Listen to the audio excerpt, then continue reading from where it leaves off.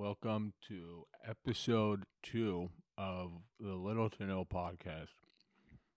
I was gonna try and do this with like Werther's in my mouth. I didn't think it was gonna be that annoying, but it's clearly it is. And I'll tell you the truth, I'm not the type of person that can touch gum and put it back in my mouth, or a mint or any kind of candy. You see some people, they like take it out of their mouth and wrap it up, touch with their hands, or even if they don't, I just always found it disgusting. So I'm actually going to pause this intro and come back when I'm done this candy. Yes, I could have done this whole thing after I finished it, but I would lose my opening thought and it wouldn't be as impactful if I didn't have a mint in my mouth. You know what I mean? I'll be back. All right, I just had to spit it out. I didn't have patience. I was just sitting here looking at the wall. Yeah, what's going on? This is episode 2 of the Little to No Promo, the podcast. I can confidently tell you that the first episode got 0 listens, and so far it's according to plan. I don't know what else I wasn't expecting anything, to be honest with you, but just giving you a little insight on the journey of this Little to No Promo, the podcast. um, you know, behind the scenes, making it feel like we're all part of this together.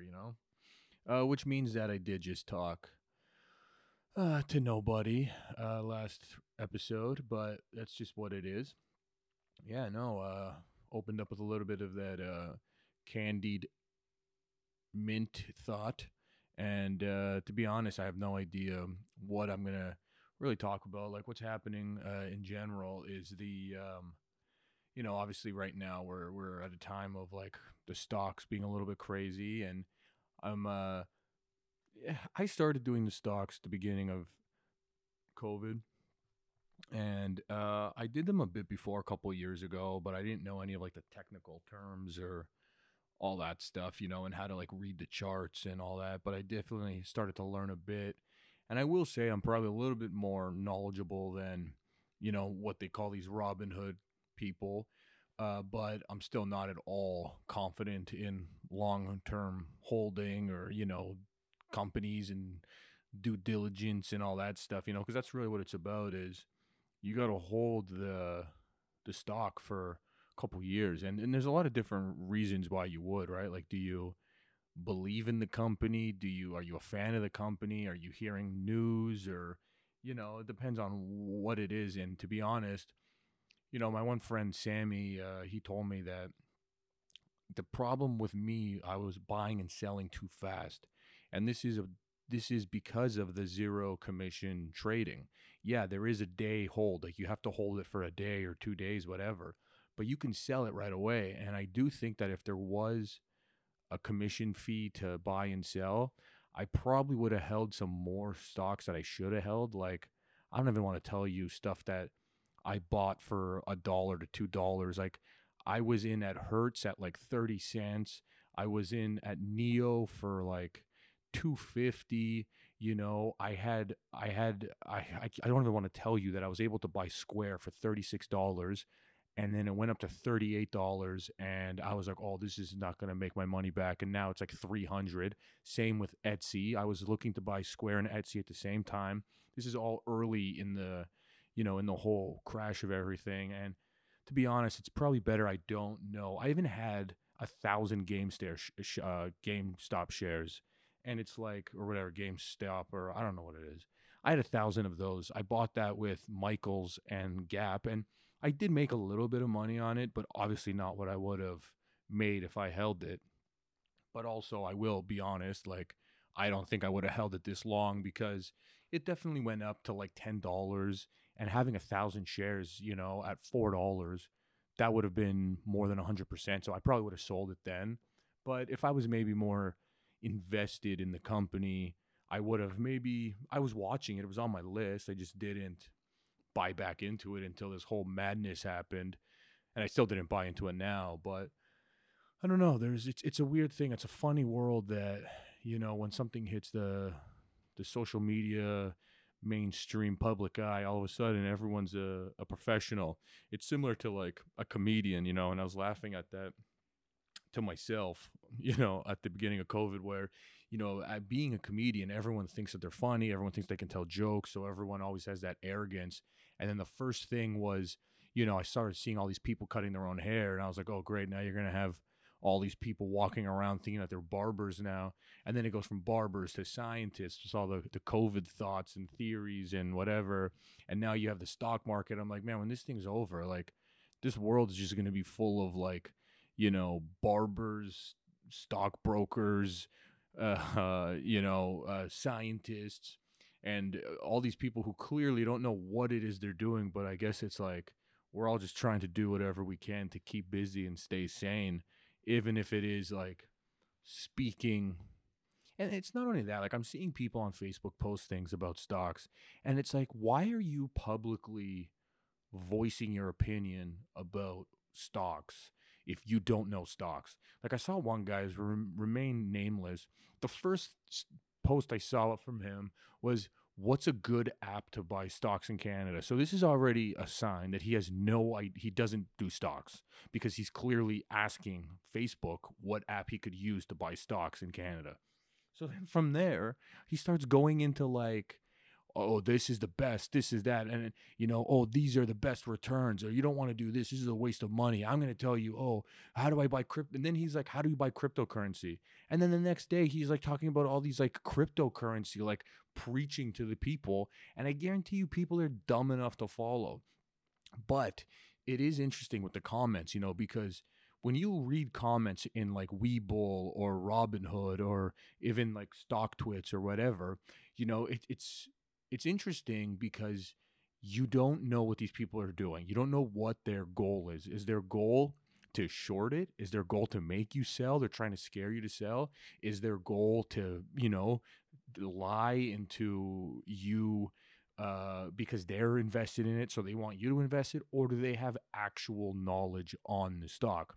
And this is where it's like, you really do need to do your, as they call it, DD, your due diligence. Because I will read the comments, and I will say sometimes you get a little carried away in it, and I kind of jump into things before I will buy them. But you do have to look at the comments and just kind of like pick out.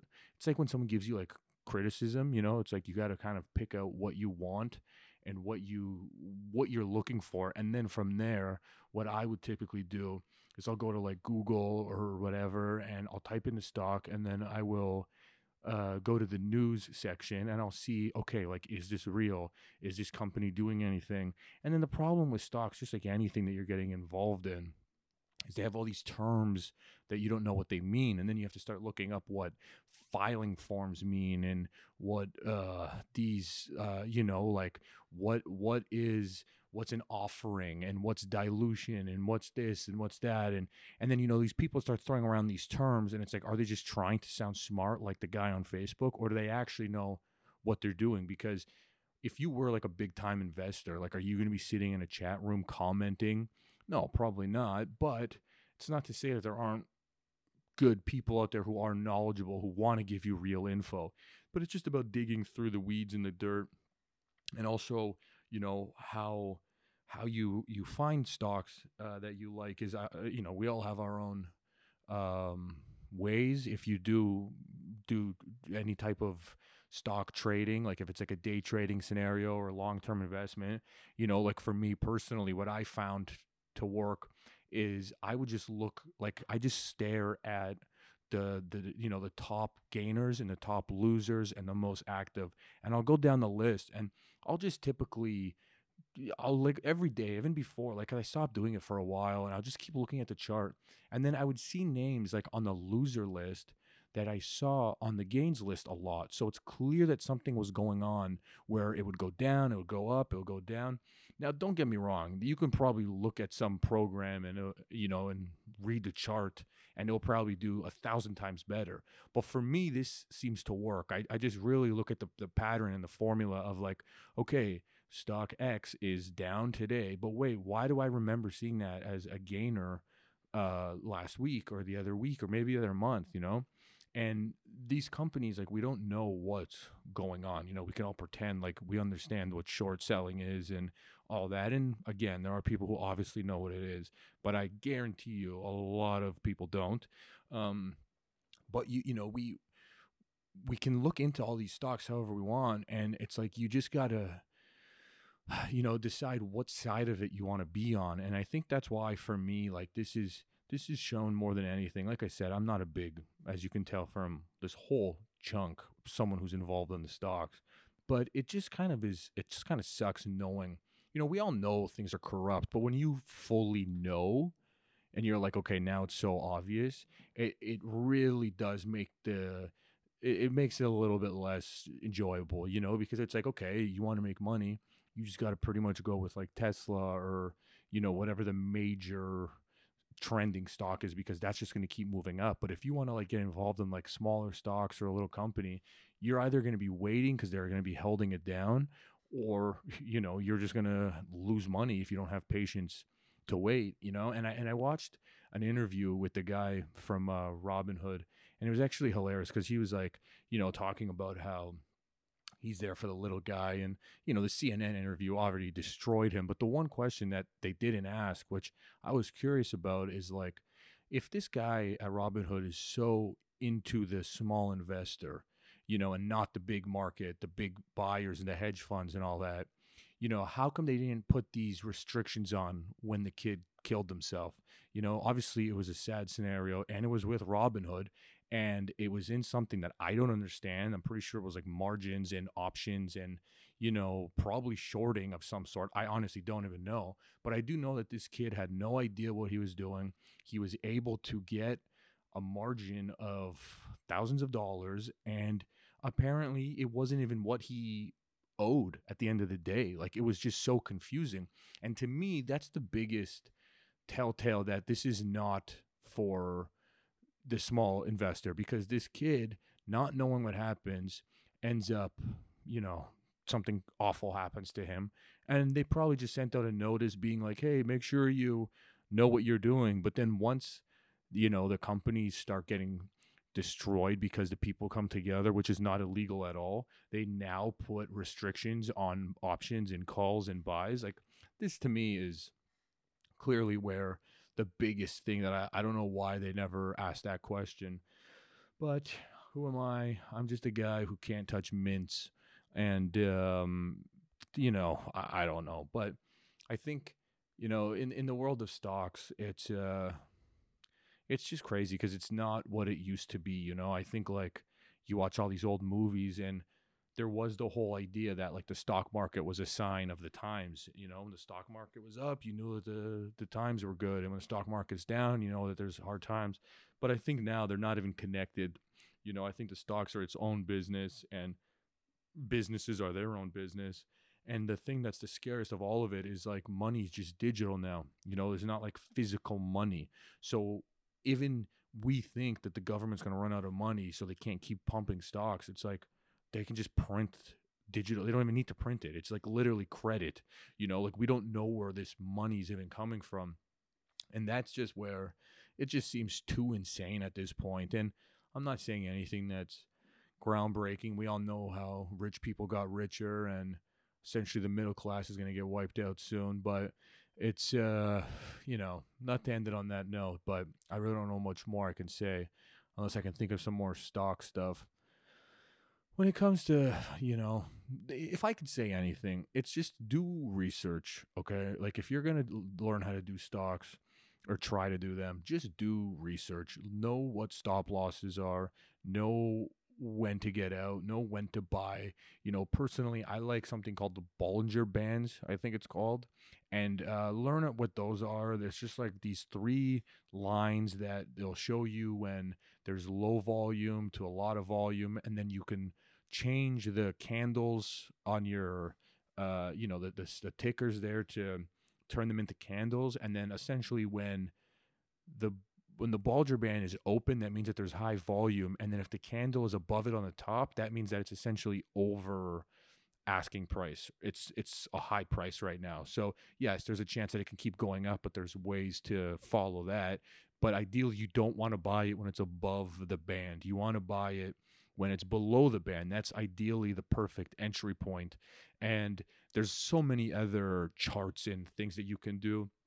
And we could all pretend like we know stocks, but at least do a little bit of research, because you are investing money, and really, you don't want to do something where you can lose more than you bought. Like, that's the scariest thing. And you want to make sure that you just know what you're doing. You never use credit, you never use anything that's not your own physical money. And if you do need to have commission fees and it's like $7, $8 uh, a stock, then, maybe do that to make sure that you don't just buy and sell all willy nilly. But yeah, that's it for episode 2 of the Little to No Promo, the podcast. I'm Mark the Bonus, and hopefully this turns into something. If not, it's just a voice journal. Well, I guess that's what all podcasts are. It's just sometimes people are weirdos and want to listen to other people's voice journals, but please listen to mine.